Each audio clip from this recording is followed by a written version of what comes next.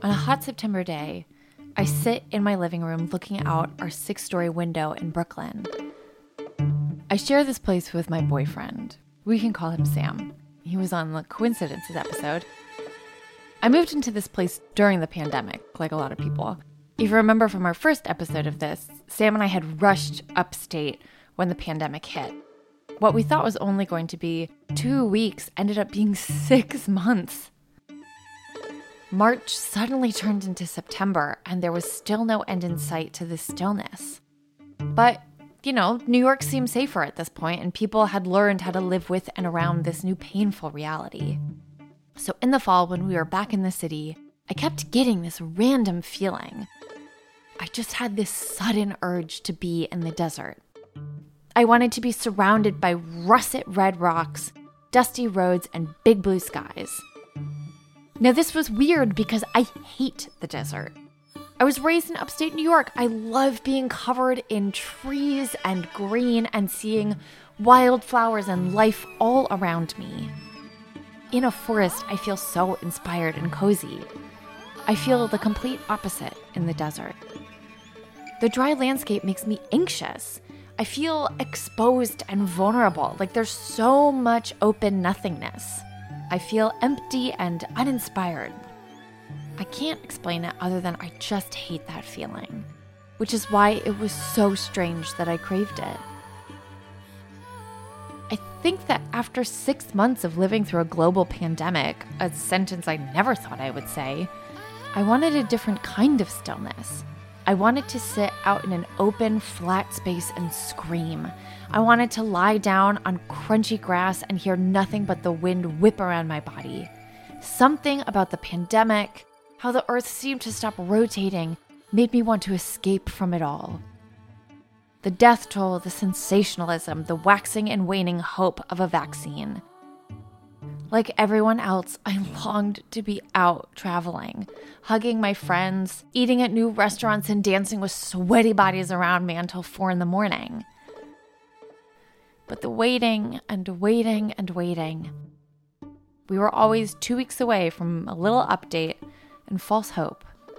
I wanted to wallow. I wanted to feel as pointless as a barren landscape.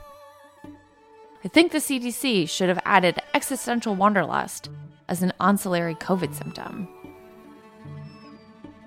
And as Sam and I stayed cooped up in our apartment, all of these forgotten memories of my travels kept popping up into my brain.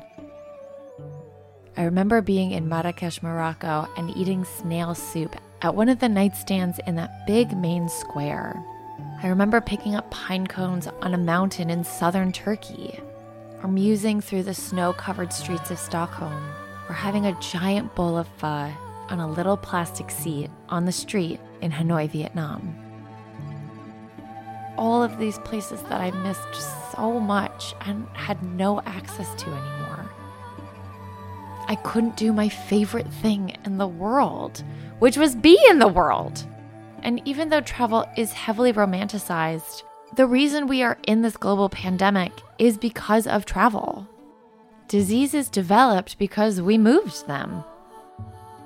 Travel spreads ideas, inventions, and infections. It's long believed that the Black Plague crawled along the Silk Road from China to Europe, and it contaminated every fair-trading Middle Eastern country in between, and sliced the European population in half in the 14th century. When the conquistadors came to conquer the Americas, it wasn't their superior technology or moral high grounds that helped them conquer. It was their germs. The natives decided to exchange spices for smallpox, and they couldn't fight back. What was once booming empires of like 60 million people was diminished to a few million in a few hundred years. We've been spreading germs as long as we've been exploring, and this made me rethink my own adventures. How many times have I accidentally gotten others sick as I gallivanted overseas? Because I traveled, there's a domino effect that I can't reverse or ever know the consequences to. This love that I have dedicated my life and creativity to has helped COVID travel exponentially. And that breaks my heart. It makes me feel like everything I've ever done was reckless and selfish. And I know I shouldn't. I know that this is like a very silly thought because I want to keep traveling. I don't want to find reasons to just stay in my apartment. And I grappled with it because I was like, should I even be entertaining this idea of going from a hotbed of contagion to the quiet Southwest? I had had Zoom calls with my friends who were living in Italy and Canada, and they would tell me how they haven't seen their families in months and how strict their restrictions were. I had heard in Greece that you had to text the government one of 6 reasons to leave your house, and that the police would escort you back home if you didn't. Whereas I could go outside at any point during this whole thing, and I can still travel within my own country. Parties have been busted on college campuses, and on any day in February, you could have driven through Manhattan and not think that anything was wrong. Certainly not a global pandemic. Americans couldn't be stopped, and that's exactly what's ended us. Up until this March, our death toll is the highest out of any wealthy country for a number of reasons. One of them is that our greatest philosophy was also our Achilles heel. Americans don't like being told what to do. We self-asphyxiate on our freedom. We don't want someone else to tell us to wear a mask, to not see our loved ones, and to stay inside indefinitely. Don't tell me what to do. And as cautious as I've been, I still felt that urge to do my own thing. I wanted to go on this trip, and I didn't want to be stopped. But I knew that if I traveled, I would be part of the problem. There had to be a way that we could go out west. Sam and I were not comfortable enough to do airplanes, but he did just get a new car. Maybe we could drive out. I've never done a road trip, and I've always wanted to do one across America. I bet that we could go and try to do it in the safest way possible. And if we're driving, it's just him and I recycling the air. Maybe it could work. So, one cold January day, Sam and I started planning. Sam and I picked the opposite of our metropolitan life. Rural, rustic, rugged Arizona.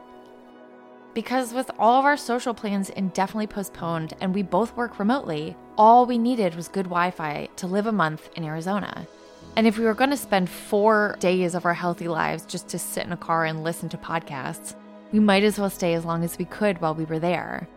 The Southwest was calling me, and I had to go. So one Friday morning, at the end of February, our car was packed with all of our essentials, which included a weight set and audio equipment, and Sam and I headed west. In this series, we'll be exploring the great American road trip. We'll be making stops along the way, stay in boutique motels, swing into restaurants, and explore the national wonders within our own borders. We will slowly tiptoe back into traveling again, to feel the expansiveness of the open road and be reminded why we need to travel, but how to do it more safely.